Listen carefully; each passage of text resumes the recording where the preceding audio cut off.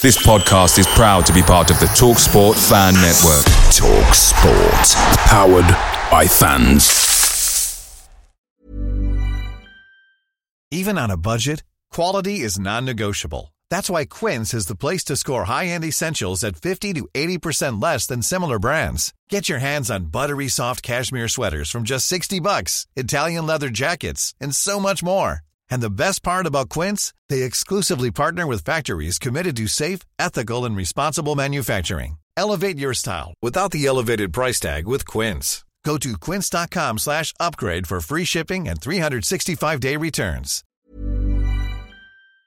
The TalkSport Fan Network is proudly supported by McDelivery, bringing you the food you love. McDelivery brings a top-tier lineup of food right to your door. No matter the result, you'll always be winning with McDelivery. Order now on the McDonald's app and you'll get rewards points delivered too. So that ordering today means some tasty rewards for tomorrow. Only via app at participating restaurants. 18 plus. Rewards registration required. Points only on menu items. Delivery fee and terms apply. See mcdonalds.com. Brentford FC, come on, you Brentford, come on, you bees, come on, you Brentford, come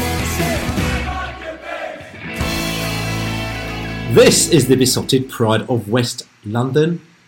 Well, pre-season, post-season, it's actually the pre-first match podcast even. Very exciting. I would like to say it's the Spanish edition of the pre-first match podcast as well, because we've got quite a lot of Spanish influence on this podcast. And we'll be talking about that in just a minute. My name's Billy Grant and I'm sitting here actually by the pool. The sun is shining and I am in Spain. And I think that the Real Betis influence was just far too much for me. And I just thought, tell you what, I need to come out to Spain and sit here, enjoy the sun and talk about the bees. And I'm sitting here with my chums. I've got Laney in the house. Well, he's not in the house. Laney is in La Casa. Is that right? Yeah, mate. I'm in a little brewery in Palma, Mallorca. So I've come out to see my sister for a few days, and I've had a nice chill couple of days on my own at the end of it. I'm flying back tomorrow.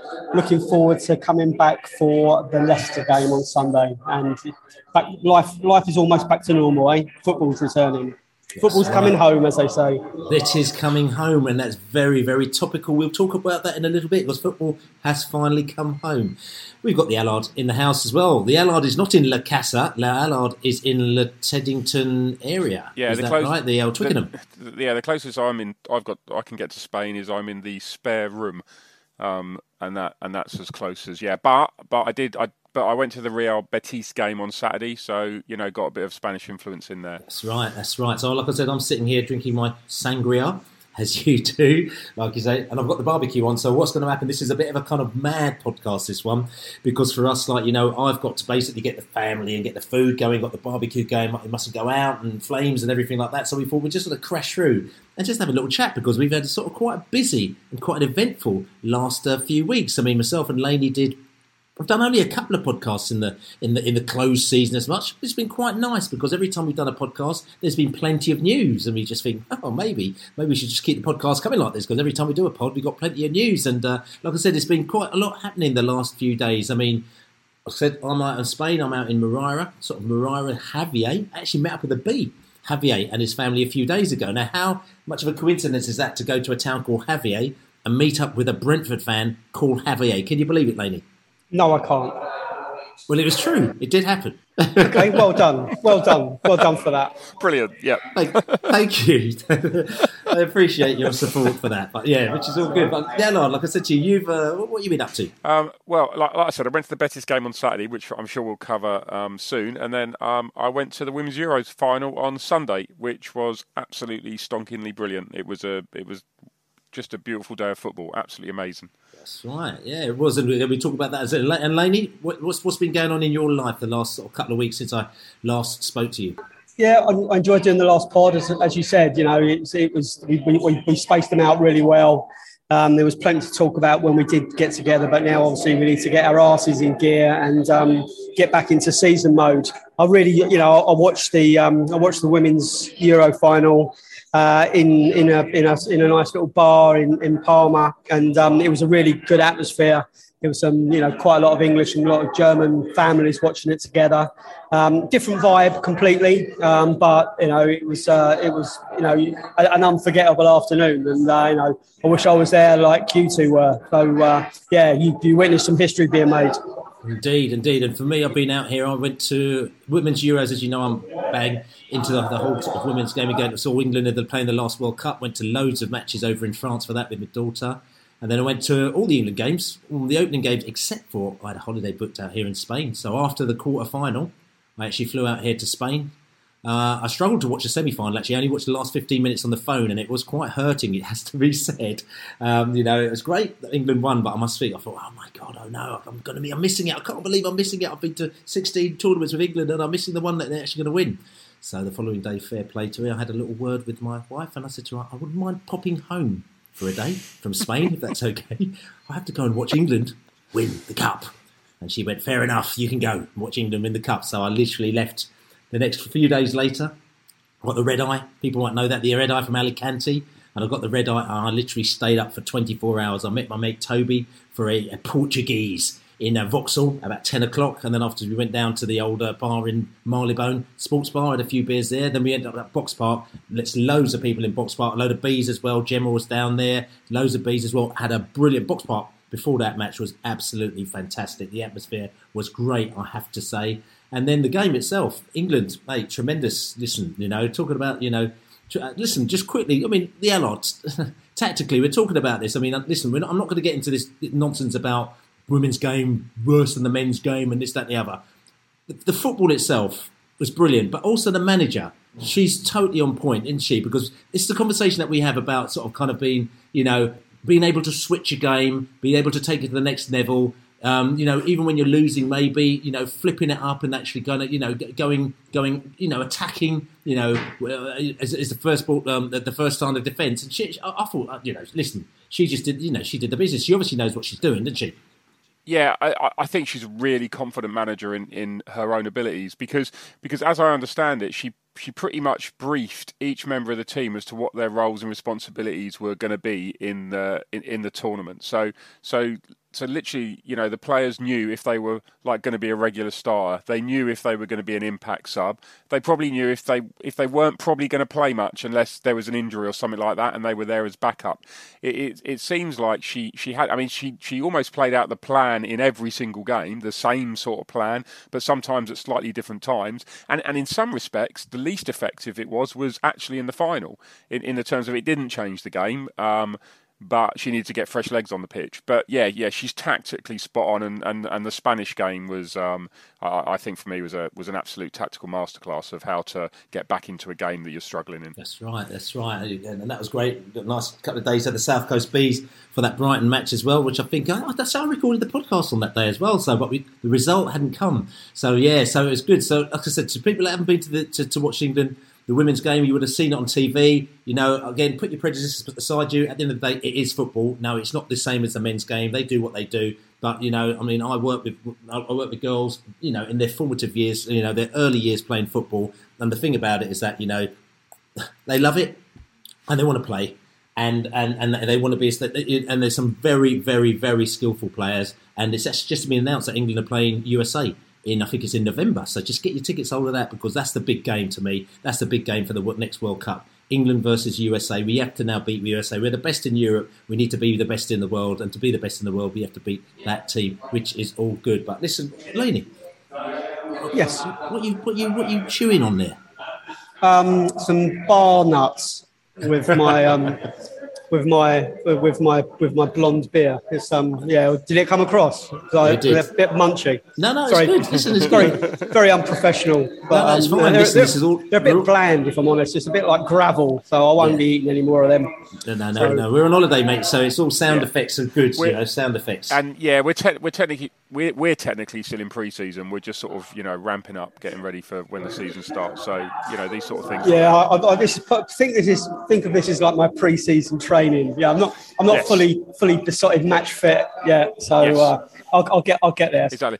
I started the training a bit earlier than you two. You two are still on holiday. I've been training for the last few weeks. I had my holiday earlier in the off season, and you two it's like you two have played. Doing the podcast. It's like you've played in the tournament. Now you have your little holiday, and then you'll be back and ready soon. Your consistency is brilliant though, the Allards. You're almost like your performance doesn't tail off, does it? Even in close season, just you're always there. You're always match fit, man. You're always match fit. I tell you what. The Women's Euros kept me absolutely match fit on the tactical stuff that went on in that. Absolutely. You're right. Fit. It was as you just said. It was an education, and in more ways than one.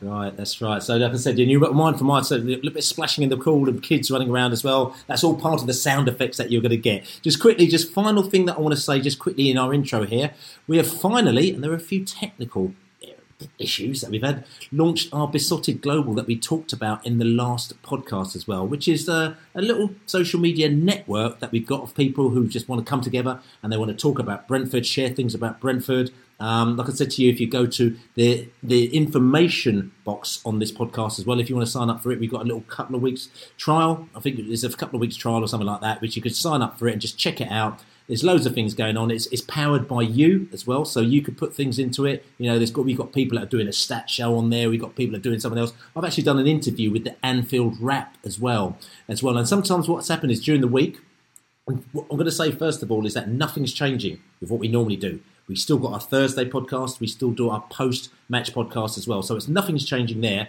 It's just that we've got stuff that we just do, and we've got nowhere to put it.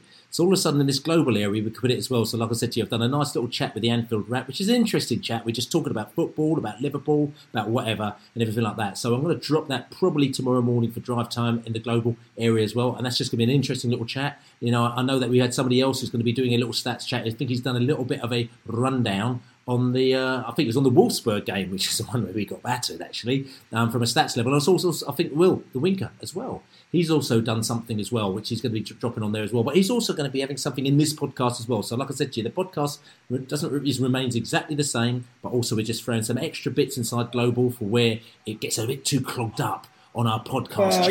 It's just right, because it's easier to get to know people there, I think.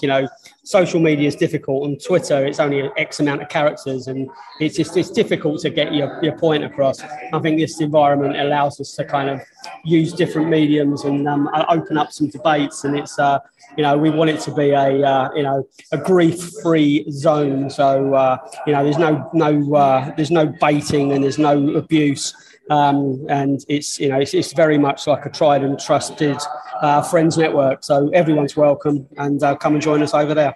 That's right. So like I said, check it out in the information box, Besotted Global. And like I said to you, we're getting used to it as well. We don't quite know what's going on. So it's very much a baptism of fire for us as well, baptism of fire for you. But like I said to you, I went down the beach today and I've come back and I've seen my opponents been pinging off left, right and centre with loads of conversations happening, which is all good. So like I said to you, you can get involved. But anyway, I've got to go back to the barbecue to make sure that my meat isn't burning as well. I'm going to go and get another sangria.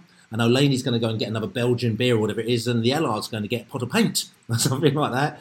And then we're going to come back, and because we're in Spanish mode, we're going to talk about Real Betis.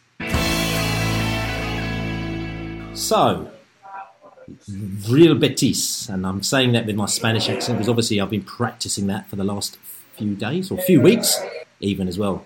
Real Betis, and actually reminds me of Dream Team, because I'm sure there was that guy, the Spanish guy who was in Dream Team, who always dreamt of signing for Real Betis. Xavi Venta? No, Xavi. Who is Xavi Venta? I've got no idea. So, but anyway, listen, Real Betis. And what I'm going to say, actually, I keep on, you see, I'm jumping. I'm so excited here. I'm jumping, from all over the place. At the moment, while we're chatting here amongst ourselves, we've got Phil Giles. He's talking on the Bees United Ask Phil Giles session as well. So we're getting a little bit of info, what's going on there. So we might pass that info on to you as well. But obviously you can catch that on the Bees United channel. I'm sure they're going to put that live out for fans. But that's going to be very, very interesting. From what I can gather, is there's things like apparently Ben Rama wasn't one of the characters who we were looking at when we were looking to sign ex-players, So we've got a little bit of info coming back from that, from the Phil Giles. But coming back to Real Betis. Now, the Allard, we weren't there because we were in Spain. But you went to watch Spain. Tell us about it. Yeah, I think I don't like pre-season friendlies. I really don't like the early ones, especially when it's just basically rotation of players just to get fit. It's like you're watching a training session, and I don't take sort of anything into account in those games. But this one felt like it was like this was the proper sort of dress rehearsal for the pre-season. I'd be very surprised if we don't have the same starting 11 at Leicester to the starting 11 against Real Betis. I can't really see what you would change probably for that game, unless you want to change. I don't see why you change it tactically. Surely the whole point of the game is to literally practice what you're going to do at Leicester. And then we so we set up 4-3-3, and then we switched and played 3 at the back for probably the last 25 minutes. But overall, Real Betis, I thought they were pretty good opponents. They were quite physical. I don't think that. I mean, it's a bad thing if you get injuries. We didn't get any injuries, so it was a really decent, pre-season friendly, I guess. So I think it just made me feel it was kind of like it made me feel a bit like yeah we are quite good, aren't we? Because sometimes you forget. Do you know what I mean? And I watched it and thought yeah we are good. Yeah. We're going to be fine this season. 100%. Yeah, we did look really good in every area. And I have to say, I know we lost 4-0 to Wolfsburg, and I felt like there was like a real edgy, nasty vibe already edging into the season. Like, oh, here we go, we're going to get relegated now. And yeah, we couldn't defend corners for Toffee. I admit that, but there was a really weird reaction to that defeat, and I thought it was just a nice way to kind of snub that out pretty quickly. Because I think if we'd have lost to Betis, we would have gone into the season with kind of a chunk of fans kind of like been down and doughty. I don't see any reason to look into these pre-season friendlies, as you rightly say, any more than that they're a 90-minute run out. You can't even read much more into people's fitness either, because Norgard, who hadn't played a second, kind of come straight into the team for the Betis match. I think we just have to in the system we trust. Yeah. I just feel that the Betis performance, not necessarily the result. The result was obviously a bonus, but I thought the performance was, we are ready for the season, and I think we look capable of being able to go to Leicester and do a proper job on them, because we had strength in depth, and we had almost 2 solid teams there, and there may even be more players coming in. So I think it was a good shot in the arm, to be honest with you. Got the last pre-season friendly out of the way with a win and with a great performance. That's right. And it's interesting. I mean, like I said to you, I always look at this, the world's table, the Matthew Benham world table as he is, where he basically pitches all the clubs against each other. You know what I'm saying? And so we can actually get a match of when we play clubs in Europe, or when we play clubs abroad in America, if we ever do, we can get an idea of where they are compared to us. Now, we're down to 52. We were 40 odd a few weeks ago. We're down to 52 actually in the world, just below Newcastle actually, just above Eintracht Frankfurt as well, just above Wolfsburg, a couple of places above Wolfsburg, and actually looking at where Real Betis is, they were 38th in the world. So Real Betis is actually kind of higher. They were just below Leicester, just above West Ham, just below Crystal Palace, just below Seville, just below Lyon, Monaco, Roma. So it kind of gives you an idea as to where the two of us were. And Leicester, indeed, which we were talking about a little bit later. But there were quite a few plus signs as well. I mean, the LR talked about, and Laney talked about the fact that, it was a real feel good, the fact that we played. But, I looked at it was at the Wolfsburg game when we got slightly hammered in that game, so it wasn't great. At the end of the day, is that what you need to do is you need to iron out the creases, as they say. And the crease that need to be ironed out is the fact that we conceded pretty much 4 goals from set pieces, from corners, pretty much, in that Wolfsburg game. It was pretty awful, But then, interestingly, bang, who comes into this game? Ben Mee. So Ben Mee's come into the game, and all of a sudden there seems to be a different dynamic in this game, and we seem to be able to handle that as well. Also, what I thought was really good is that we started really quickly. Our passing game was on, and there were players I thought had fantastic games. I thought Brian Mbeumo actually looked like he was on fire again. It's interesting at the beginning of every season, Brian Mbeumo looks like he's going to be on fire. He's going to have it. And last season, he looked like he's going to be on fire. Oi. Weasler's the only one's on fire, Bill. That's true, actually. I really fluffed it. Yeah, haven't you I? don't- Fired yourself up, mate. Yeah, try and scan Yeah, that. yeah. Try and scan Yeah. that. It's true. Boomo's on But listen, I mean, fire. to be- No. To be fair, it's not bad. It's not as bad as having a bus stop in Brentford, though, is it? No, Maybe? that's Like, you know true. what I'm saying? Yeah, You know. facts. Yeah, guilty. That's right. So yeah, so Wisa is on fire as well, and Brian Mbumo is on flames, as we say as well. And I thought he had a really great game, scored a really, really good goal, and I thought he looked really, really good. Also, Rico Henry had a bit between his teeth as well. So you know, these are signs for players who we've always thought would raise the bar for Brentford, go to that next level. And I think if they're playing like that at the start of the season, I think people are going to start raising a few eyebrows, isn't it, Laney?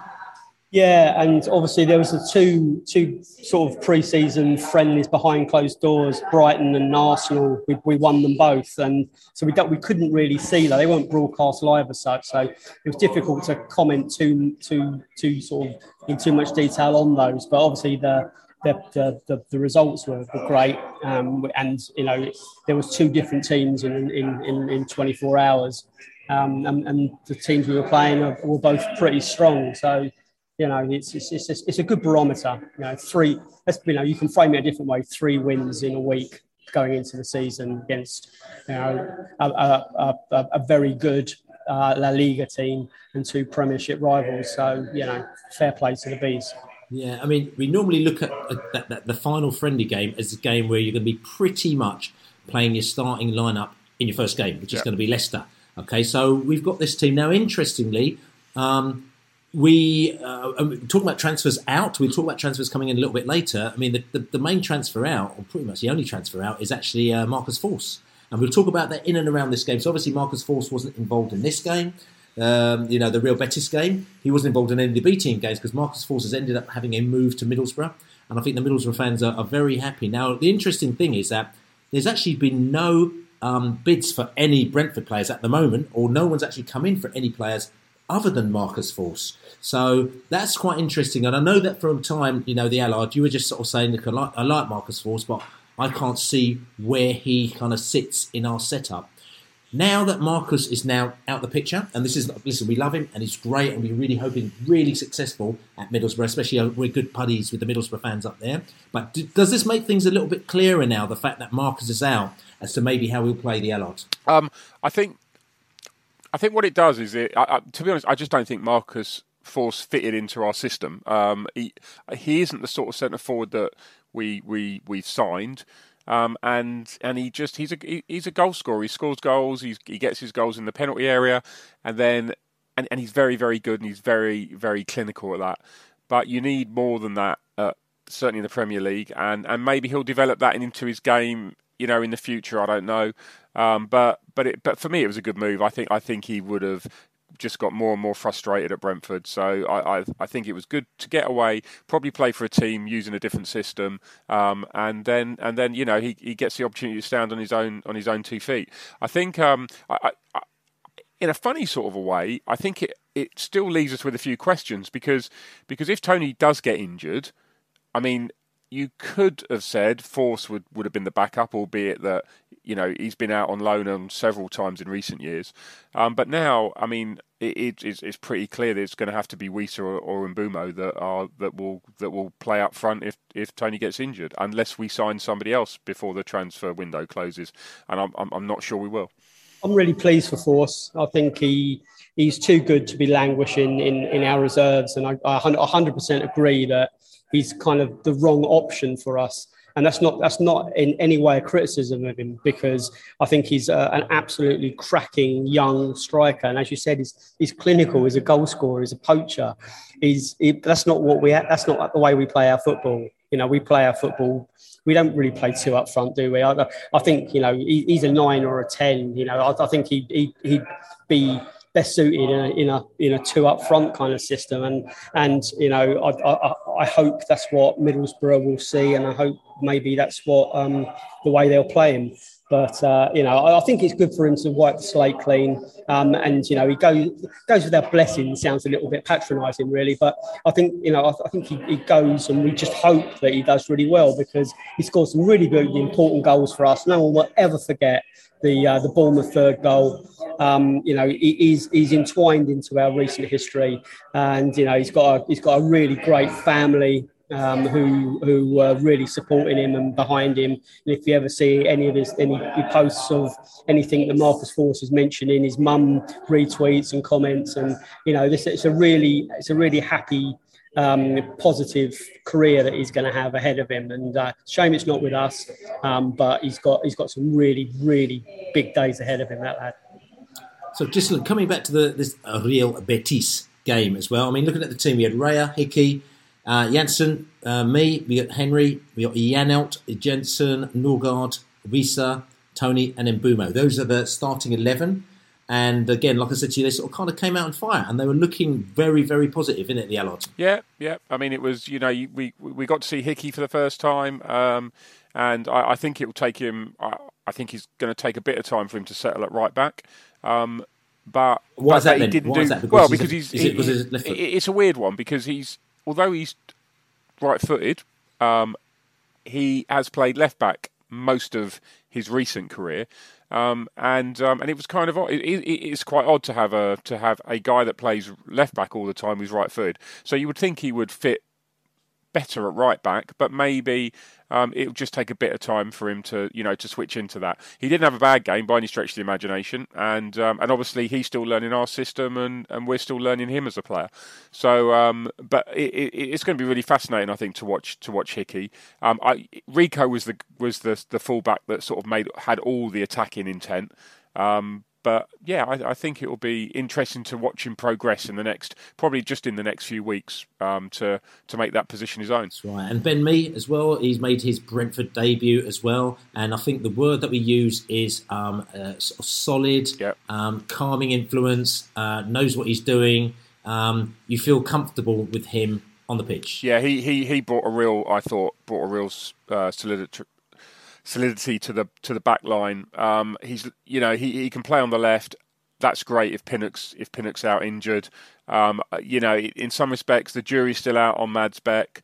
So I think it was a really decent signing, and it definitely sort of I think we can have a settled back four at the beginning of the season with Pinnock being out injured and me being available. Yeah. Okay, and in the midfield, it's interesting. We had Janelt, usually we had Janelt, Norgard, and Jensen in there. And I know you're very much for Jensen because Jensen gets a load of dog's abuse, basically.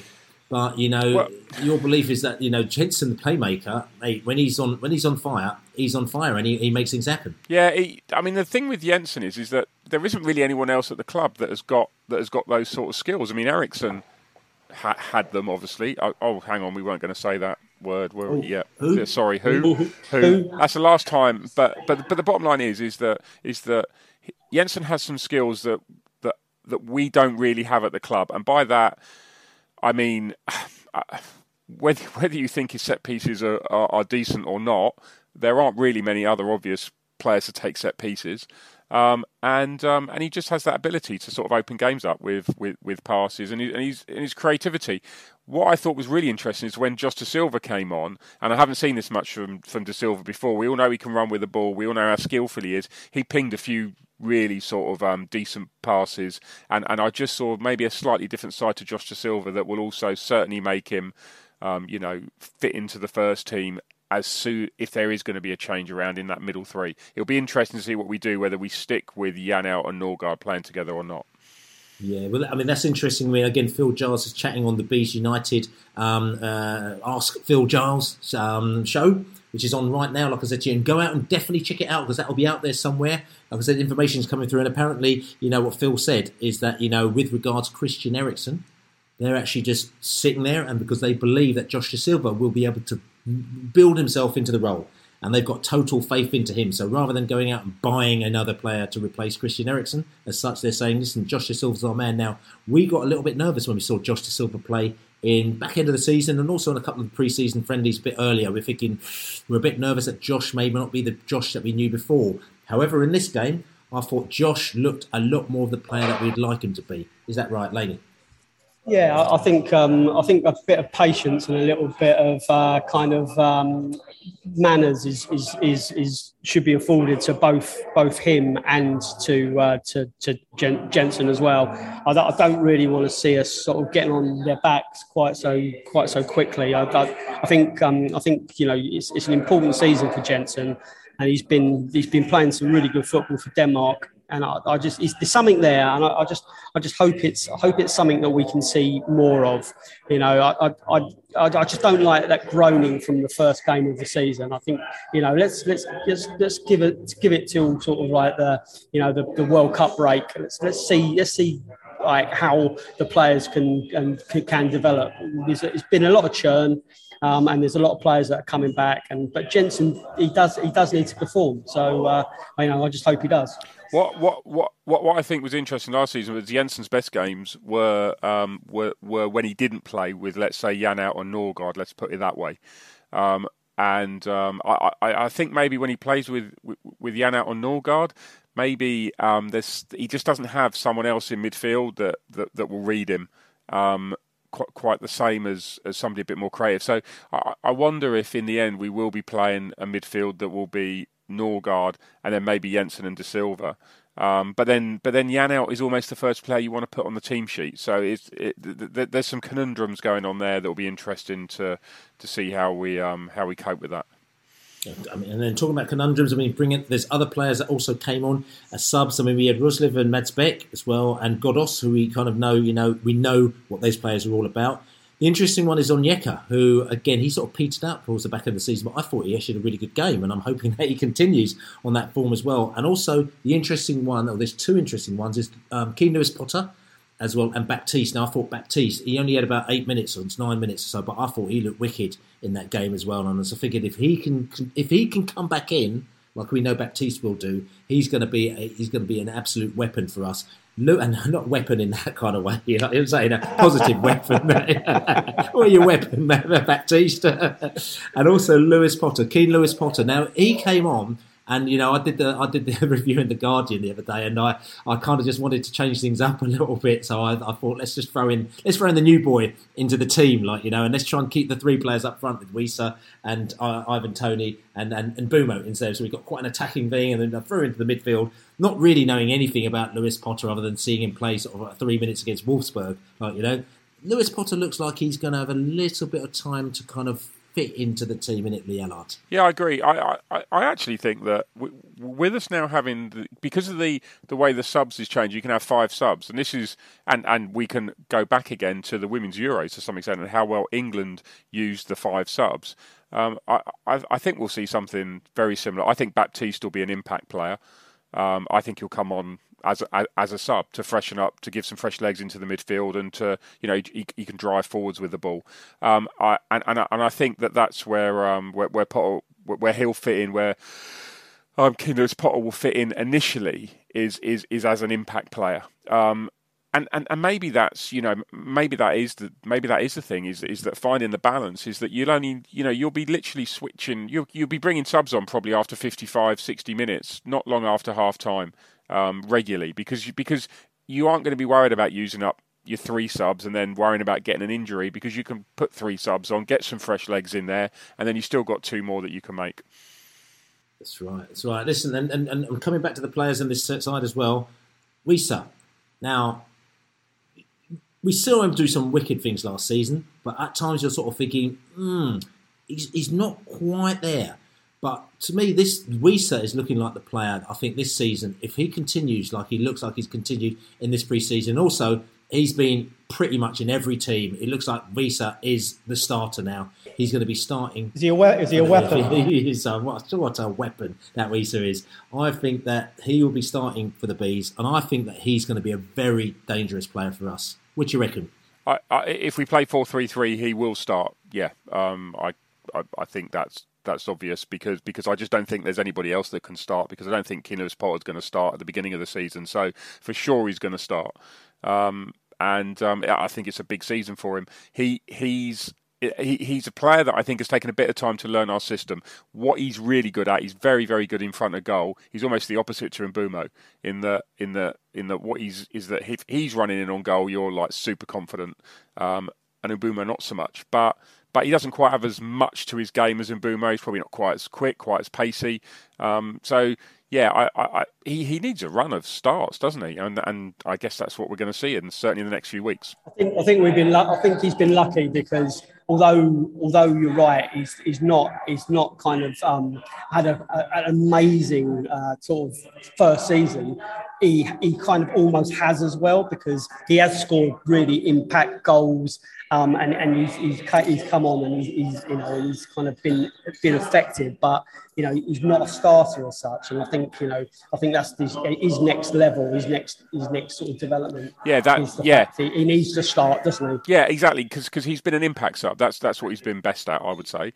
Yeah. And now he is gonna get a run of starts, I'm sure, in the next 5 weeks. If he can do that over 90 minutes, then he's becoming. I'm not saying Mo Salah, but he's someone that every time he gets the ball, you're thinking, oh my God, what's he going to do with it?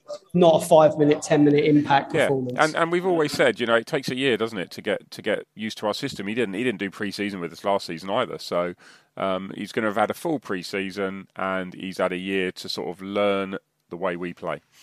Yeah, okay, and just interesting because you said, if we play 4-3-3, then he's right in there. However, we have got, we've got defenders in there. We've got Aya, who's out injured at the moment now. And again, that was a bit of a sort of dilemma, because I'm sort of thinking, if you've got defenders, okay, who are in your side, all right, you've got Pontus Jansson, you've got Aya, you've got Pinnock, right?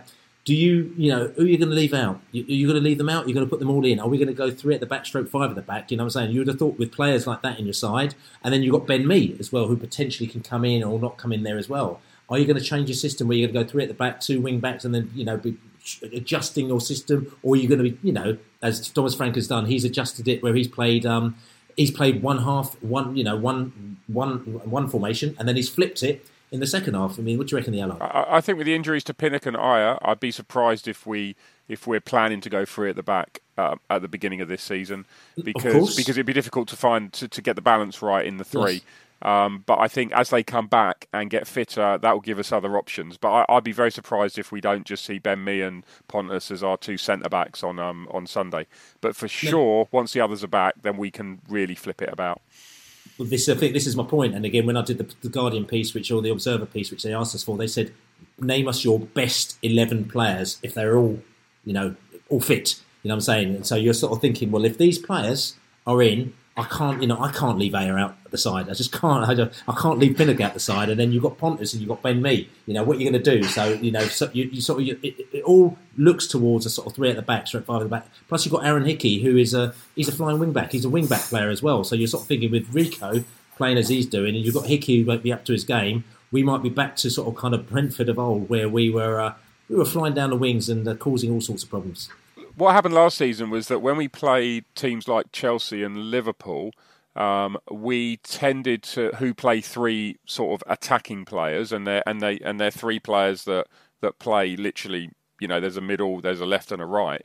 Then we did sort of play 3 at the back, I think, as far as I can remember. Certainly in the better performances we had. We did that at Chelsea away, and we did that at Liverpool at home, I think. I might have that wrong.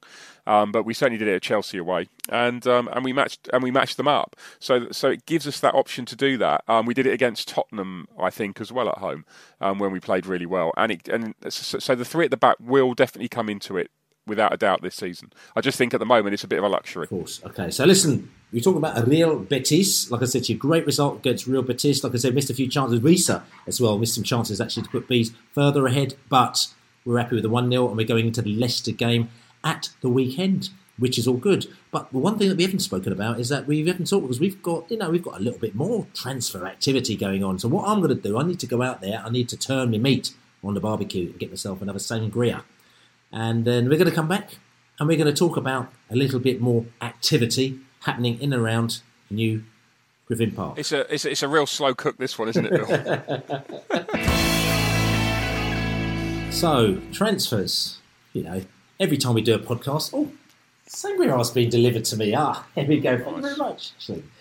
Very good. Sorry, I'm just going to get all sick actually. But goes with the shirt. Transfers. We've people are really happy. Everyone's talking about Brentford now that they've signed these players. Last season, they're rubbish. They're not going to do anything because they haven't signed anybody. And all of a sudden, they said, they're going to be brilliant because they signed loads of players. It's all about the balance. Like I said to you, Phil Giles was sitting down there talking to the Bees United crew. Definitely go and check that out because he's got a lot of things to say. And as he said, Phil Giles, we're going to only sign a player when we feel it's going to be the right time and the right type of player. Talked about loan players. We ain't going to get loan players in just for the sake of it because they'll keep out our own players and they'll stunt their development. So eventually, and also the interesting thing though is that we've always had this thing about what do you call it? You call them experienced players. Brentford always like to sign players young because they feel that if they get better, then we can actually sort of realise their value and then sell them on for more.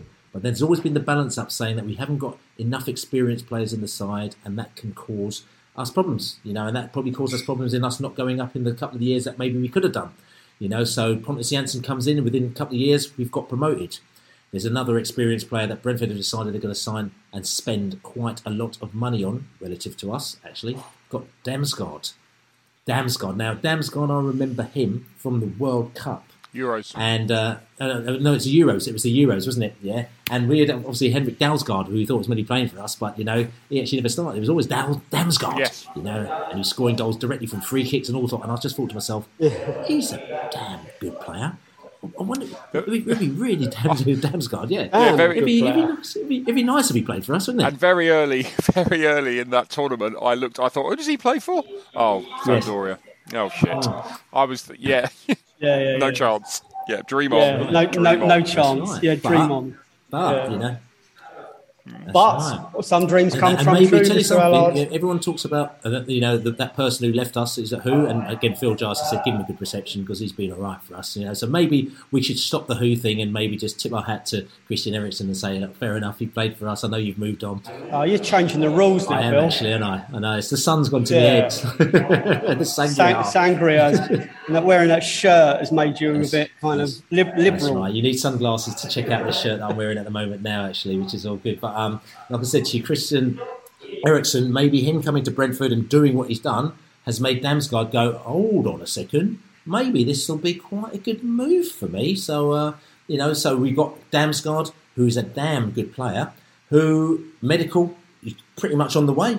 He could be he'll be in the stands up at Leicester by the sounds of things. He obviously won't be on the pitch because we need a bit of international clearance from him. But he could be playing for the Bees for the Man United game, isn't it, Laney? Yeah, and I think this is part of our evolution. You've got players that don't look at Brentford and go, who, where, what.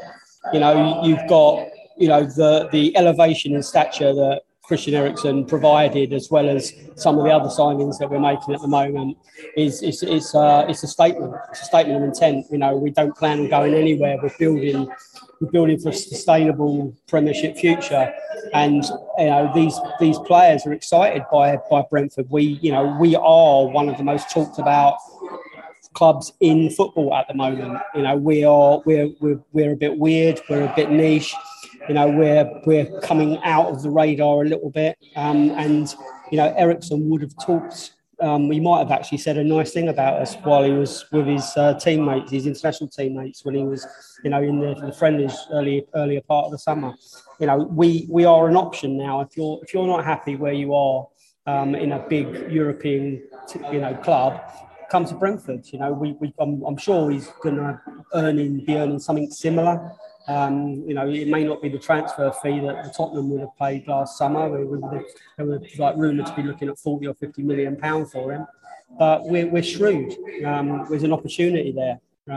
There's a question mark over his fitness. I heard he's got arthritis, which is a degenerative joint condition.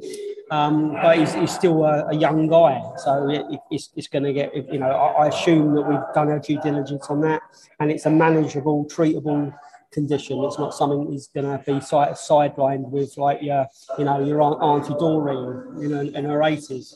That's a different kind of arthritis where literally it's just you can't move. So I'm massively excited by him. He looks a world-class player at last summer's Euros, and for him to be pulling on a Brentford shirt. Indeed. And the Allard, I've got to ask the question. I mean, Damsgaard, and we talked about that team, which would probably be our opening team against Leicester. Where does Damsgaard fit in? Because looking at it, he plays down the left, but he also plays, in midfield as an attacking midfielder. Where do you see him fitting into our side? Well, he's a number 10, isn't he? And that never goes well with us when we sign players that are number 10s. I would almost describe him as a number 10, but to be honest, he's played. I think at Sampdoria he played out wide, because I think Ranieri sort of used to play maybe 4 in midfield, and I think he used him as a wide player at times. So I actually think he could fit in potentially, and I think he's slightly different to Eriksson. Because he plays a bit further up the pitch. I would say he's not a direct replacement. So I think he could play in a front three as one of the wide players, and I think he could play as an attacking player in the midfield three as well. So I think he offers, he's versatile in that he could play in either of those positions. As Laney says, that there is a question mark, over his fitness. And let's be honest, if this was this time last year and we were talking about signing him, our heads would be like blown up, and we'd be just like going, what is going on here? What's going on here? I think the signing with Brentford signing Damsgaard makes a bit more sense because we do know, as we've done before, we are taking a risk, and obviously I'm sure we've done our due diligence. We'll have a medical to really make the assessments, but there is an element of risk. But if there wasn't an element of risk, we wouldn't be signing him for what we say in 20 million or whatever 15 million, whatever it is. Yeah. And there was an element of risk with Christian Eriksen as well. So that's what we do. Absolutely. That's what we do. Absolutely. I think as well, because of the relationship he's probably got with Thomas Frank and the Danish connection, and the chat with the Danish national, head coach, and Eriksen and Jensen and Norsgaard.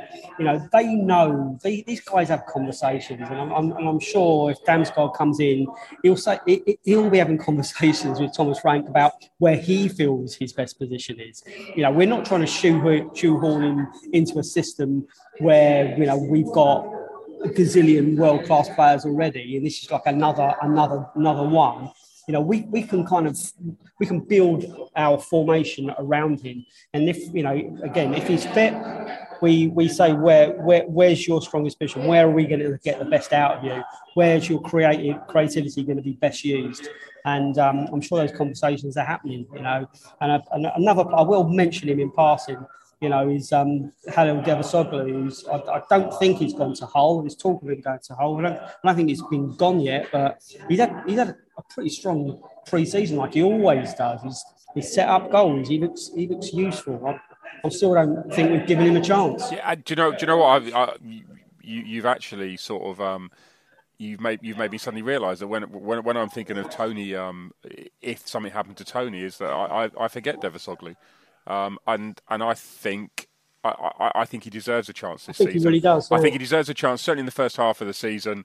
Again, with the 5 substitutions options, then I think you'll see, he'll get some minutes for sure. We've got Damsgaard, who's, like I said to you, it looks like he's going to join us, which is very, very exciting. Like I said to you, and all these conversations, like I said to you, we're talking about it now as well. Don't forget, Besotted Global, lots of people who have signed up to it as well. Don't forget to go and check your inbox, because there's an email in there which you actually have to do your final signings in, then you'll get inside there. There's already conversations that are happening within the Global. Just set up, because I'm sure we're going to be talking about this. We're going to be talking about the game as we come into the game at the weekend, and talking about lots of other bits and pieces. And there's an international section for the international fans. There's all sorts of stuff going on in Besotted Global, so go and definitely check that out. But look, we've got a big game on Saturday. It's our first game of the season, so we're going to be going up to Leicester on Sunday, not Saturday, because Saturday there is a West Indian carnival, so they moved it to the Sunday.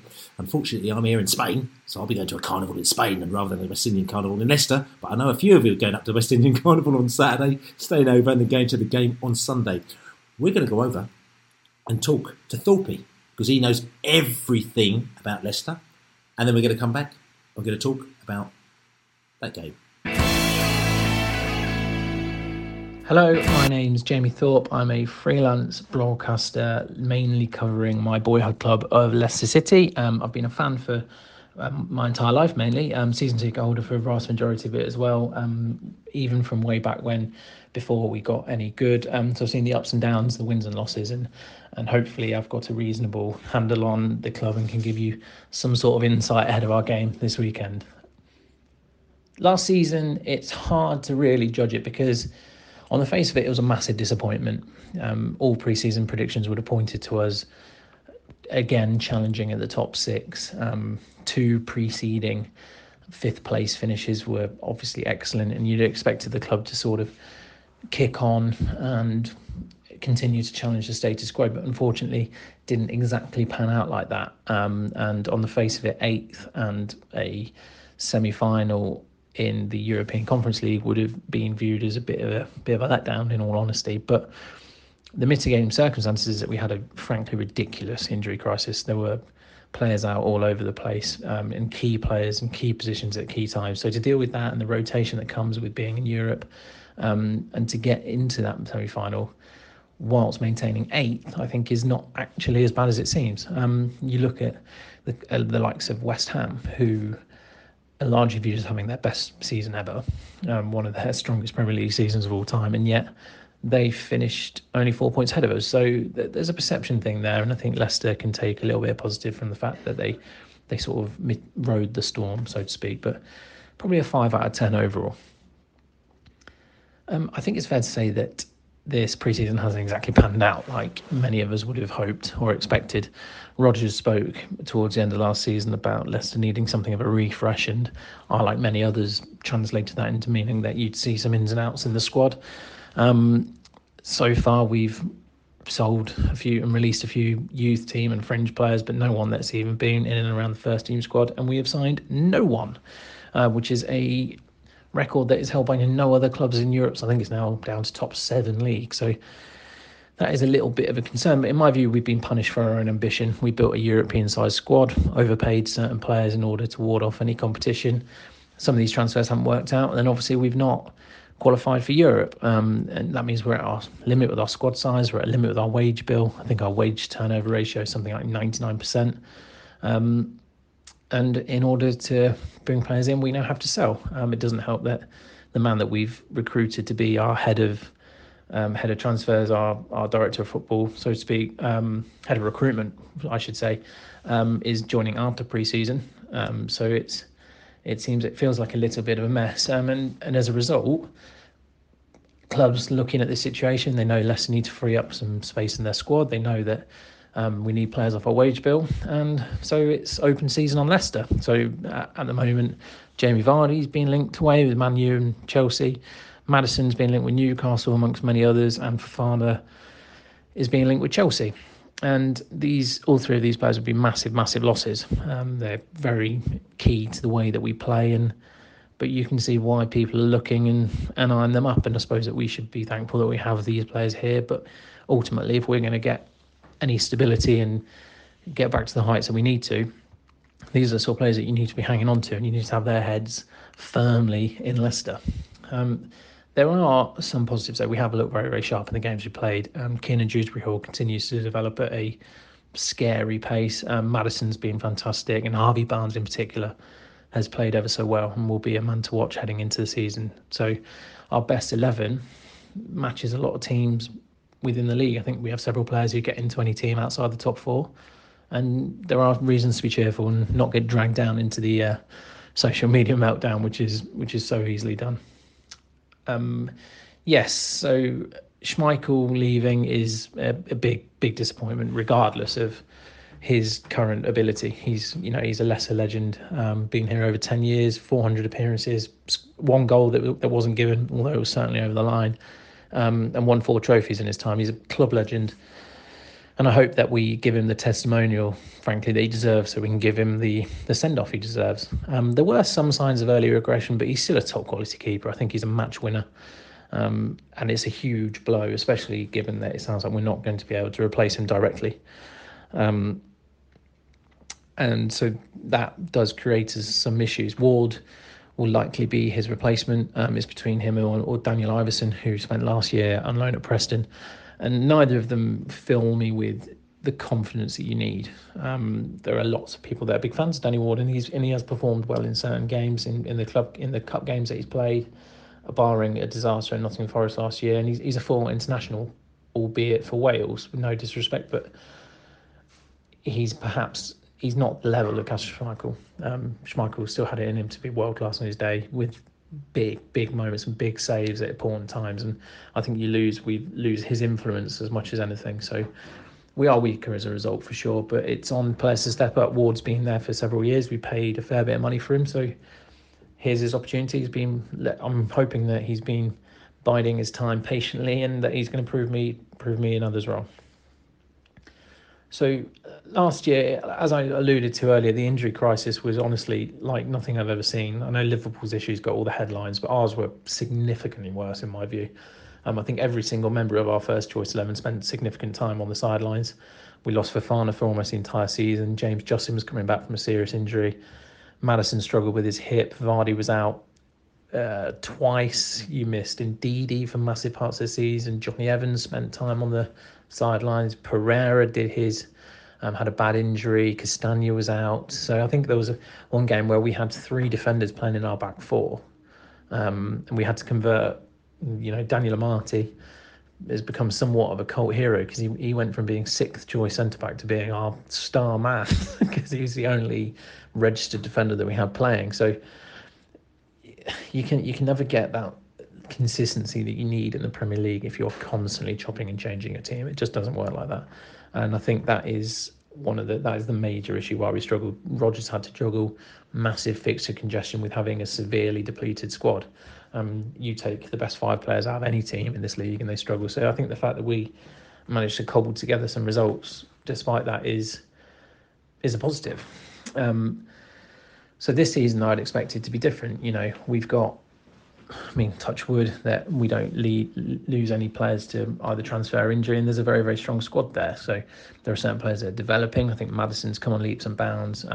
Barnes, especially, and Kiernan, as I mentioned. So with those sort of players coming through, no European football, less rotation. Maddison will be dying to get himself into the England squad. There's reasons to think that we can go on and have a good season. In fact, the club could use this as an opportunity to sort of reset and get themselves back into the mix without the distractions, and take it as a positive. Maddison, of course, is the player that I think will get the plaudits, but I think the eyes have got to be on Harvey Barnes. 3rd most assists in the Premier League last year, same as Jarrod Bowen and Mason Mount. It's really not talked about enough. I think he's an excellent, dangerous, direct player on his day, and he's a man that I think, if he can add consistency to his game, will be absolutely lethal. In terms of looking for players to improve, Samare is straight away top of my list for that. When we signed him, Player of the Year in Lille, from their title win, he was largely regarded as being one of the brightest prospects coming out of France, and he's been to say he was disappointing last year would be a massive understatement. He's not managed to get even remotely close to hitting the levels that he hit in France, so he needs to do better, and he's probably going to have to. If we lose Tielemans, it's likely that he'll have a few more minutes, and it'd be good if he can replicate some of that form. I think it would make a massive difference to the team. Well, Man City and Liverpool are obvious choices for first and second. I think they're completely interchangeable. They've strengthened what were already incredible teams. I think Haaland, despite his Korean Shield performance, is going to score an absolute hatful of goals. Darwin looks to be a quality player. It's hard to pick. I think if you safe bets to say Man City first and Liverpool second. Spurs are my outside bet to get into top 3. I think a full pre-season under Conte, and they've added some real quality, not just sort of showy players, but they've added some steel in there as well, and I think they're going to be a team to watch. Chelsea, I'm not 100% convinced by, although I think Sterling is an excellent signing. And bottom 3, Bournemouth, I think they're in massive trouble. They've not invested at all, really. Their style under Parker as well will be a massive, massive issue for them. To not score a single goal on the counter last year, albeit in a league that they did well in, but to not score a single goal on the counter in an entire year is a massive concern, considering the league that they're coming into. Then it'll be Fulham. Their defence is a concern. They've got a lot of exciting attacking players, but their defence is paper thin. And finally, I'll say Notts Forest, just because I'm a Leicester fan. Although in reality, I think they've actually strengthened quite well, and I think it'll be Everton that will be in real trouble. But I'll say Forest, just because it's a nice opportunity too. Our games against Brentford last year were absolutely ridiculous. I think you do well to pick 3 better goals across from Leicester's point of view. I think all 3 of them were on the list for our goals of the season. The Castagna goal, brilliant. Madison free kick, amazing. But Tielemans' goal in the game at your place was better than both of them put together in my mind. It was absolutely sensational. So I think Brentford can feel themselves a little bit hard done by to not have taken a point off us, given that the games are quite equal. But in terms of your season, from my point of view, I think that people might be writing off Brentford a little bit. I've seen a lot of talk about that because Eriksen is off, that you'll struggle and it'll be a real issue. But I'm not 100% sure. Don't get me wrong, player of that quality is going to be missed. There's no understating the effect he had on your season from my point of view. But there are some excellent players. Rico Henry, Brian Mbeumo. It'd be great if he could not hit the woodwork every time, especially for my fantasy team. I think Jensen and De Silva, again, very good players. Jensen goes under the radar for me. And Hickey is an intriguing signing. So you seem to have addressed what I think was a major issue from last season, which is the lack of depth. So it'll be interesting to see how you do. I wouldn't want to put a prediction on it because I'll leave that to you guys who know significantly more about the club. But I'd like to think that you'd be aiming to finish somewhere around where you did last year. I think that would be a good result given how certain teams have strengthened. So fingers crossed for you guys. So having said all that and all those nice things about about Brentford, I am a Leicester City fan, so I've got to predict a win for us, really. I'll say at home, first game of the season, I'll say 2-1 to Leicester, although I am massively concerned about your set pieces. Our record is ridiculously poor, and we've not addressed that in pre-season. The fact that you guys got 15 from these last season is an issue. So I think it'll be 2-1 to Leicester. Thank you very much for having me on. It's always a pleasure to speak to you guys, and thank you very much for listening. Looking forward to the game. Hopefully you enjoy it, but not too much. And best of luck for the season, and see you next time. So Leicester's coming up. We had Thorpe there, who is he's looking forward to the new season. They haven't signed anyone. They just look like they're going to get rid of Schmeichel as well, which could be good news for us as well. We were hoping they'd get rid of Maddison and a few of their other players before Sunday, but look like it's not going to happen. So, but maybe one going is going to be better than none at all. But Schmeichel is a very good goalkeeper. And Leicester. Now, Leicester is an interesting team. Again, I had a chat with, like I said to you, Neil from the Anfield Wrap, and again, that's on Besotted Global. Just shot the breeze for about an hour. Just talked about stuff, and I asked him, what teams are you a little bit disappointed, or who you think are going to maybe not do as well as you thought? And he said Leicester. He said Leicester, they've not bought anyone this season. They're one of these sides who kind of play really badly. Sometimes they play really well. They're kind of like, they basically kind of, they did better than maybe they could or should have done. And he thinks that this season, maybe the one where they come a little bit of a cropper. Now, I thought that was interesting for me. He does a lot of analysis of teams up and down the country and up in the Premier League. And I'm just wondering, is that your thoughts on Leicester, the Alot? I'm not sure at the moment. I think so we're assuming Schmeichel's not playing Sunday. I don't know if it's been announced officially, but it looks like he's off to Nice. And then there has been other rumours, hasn't there, around Maddison? Was that Newcastle somewhere? And was it Tielemans, Man United maybe, or something like that? I mean, I don't know how much there is in that. But if there is stuff in that, and there are text messages flying around and players talking to players and maybe there is a bit of unrest. Who knows? That certainly wouldn't be a bad thing if that was the case for us on Sunday. I think this might be a really good time to play Leicester on Sunday, is my sort of feeling at the moment. Laney. I've got to agree there. Yeah, there certainly does seem to be a feeling of kind of churn. Yeah, I think there's players that want to leave. It's never a good thing. And as you just rightly said, Allard, if while this transfer window's open, there's a lot of talk, a lot of agents getting phone calls from other clubs. Leicester have got some exceptional players there. Let's not. I'm not going to be slagging them off, but last season was a massive disappointment for them. They really did underachieve, although they did a double over us. they got lucky. I felt. I don't think they deserved 2 victories over us, but they did score some exceptional goals.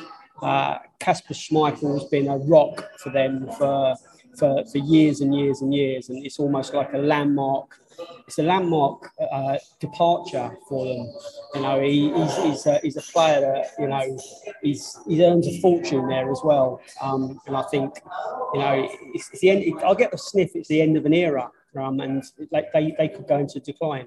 And I hope that's the case, because they're in the same kind of region of the Premier League as us at the moment, and I think if they have another poor season, that's another position that a team's going to finish below us.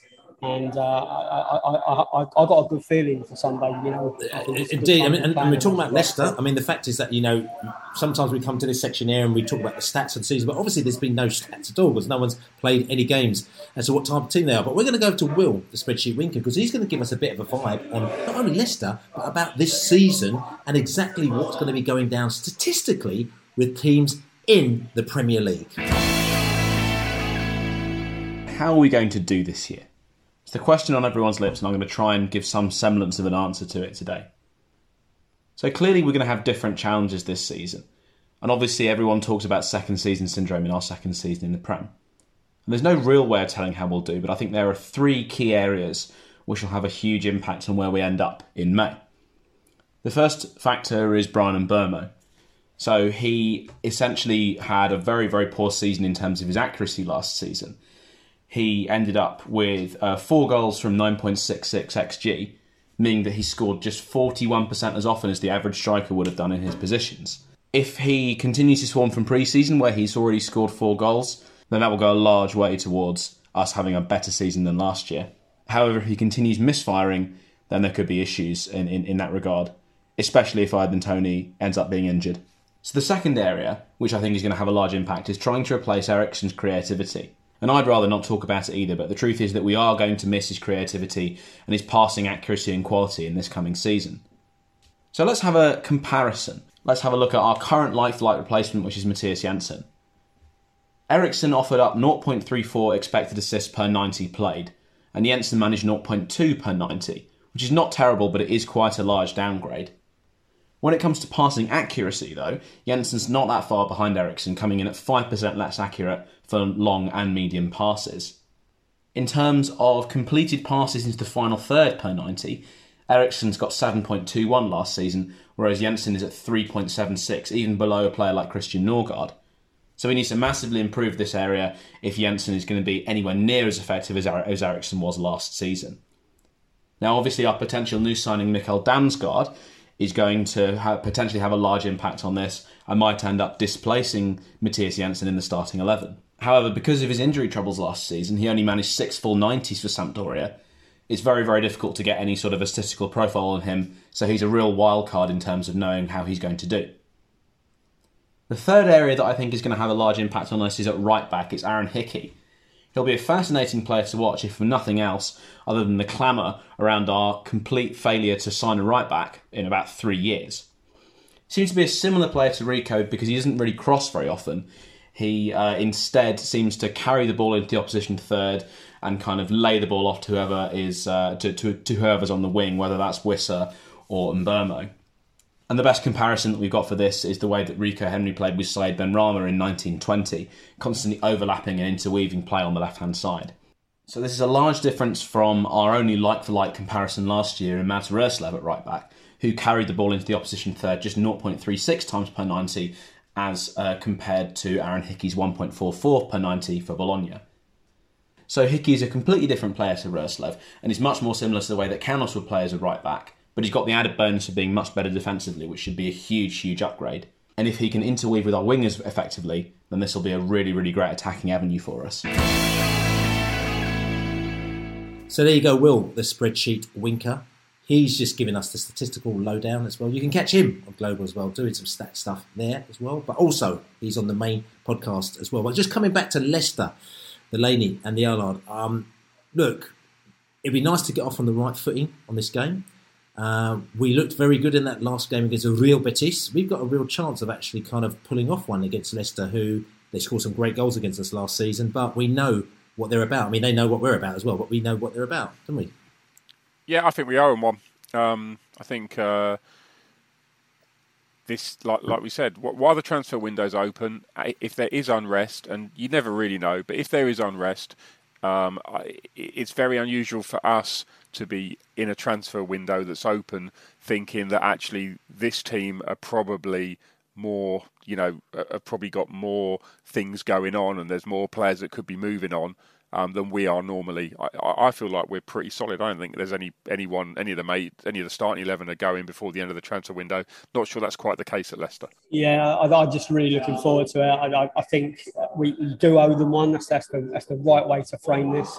And the first game of the season, it's that little bit extra. It's a little bit more pressure on them being at home. We're not necessarily expecting to win. I think, I'll take a draw now, if I'm being honest with you. But I think there's something about us. I think we can go there and turn them over, if I'm honest with you. I don't want to speak too soon, but I've just got a good feeling in my bones, Bill. Okay, right, and yeah, same starting lineup as the Real Betis game. Yeah, I think that's most likely the case. I'm not sure why we would change it. Then I don't really know where you would change it, to be honest. There might be some arguments that people say that Jensen shouldn't play, but if he doesn't play, who does the set pieces? So I think the club have got confidence in him in that. So I think he'll start. That's right. Okay, and just said to you as well, just coming back to it on backwards and forwards, like I said to you, Thomas Frank wants to win the League Cup, so we're going to win the League Cup. Apparently, in the Phil Giles chat, he said we want to win the League Cup. You want some glory, so we're going to win the League Cup this season. I just thought I'd throw that in there. So maybe getting a win against Leicester, who did very good in the Cup last season, I think it was, or the season before, then maybe that might put us in good stead. So look, listen, I've got to go off and do my barbecue, and you've got to go off and do your stuff. The Allard and Laney's got to go and get some more Spanish beer in a Belgian bar, or Belgian beer in a Spanish bar. What he's going to do. So just quickly going to go around the table and ask you your score predictions. The Allard, sneaky 2-1 win to the Bees. Oh, Laney, 1-0 Brentford. I'm going to go 1-0 Brentford. I'm going to go 2-0 to the mighty Bees. Anyway, it's been great chatting to you. My name's Billy Grant, and I'm sitting here in La Casa in Spain. I'll be back next week for the Man United game. Very much looking forward to it. I've got the Laney in the house. Good afternoon, everyone. I've got the Allard in the place. Ubies. And like I said to you, I'm Billy Grant here, and I'm sitting here, and I'm very, very excited. Don't forget to go to Global. Don't forget to sign up and go to all good podcast channels. I've done it for such a while, I can't even remember what to say. And give us a nice like and a big thumbs up and whatever else you do. Like I said to you, don't forget to buy some beer. Besotted.com/beer. Besotted.com/beer. Thank you for everybody who's bought us beers and everything like that. Don't forget to check your inbox, because you've got these invites here from the Besotted Global, which is all happening at the moment now, and we're very excited. But we've got a big game on Saturday. We get 3 balls. We're happy. Come on. How's your meat, Bill? Does it need turning? Meat needs turning, as they say. Come on, you bees. You bees. Come on, you bees. Come on, you meat. Come on, you bees. Brentford FC, come on, you Brentford, come on, you bees, come on, you Brentford, come on, say,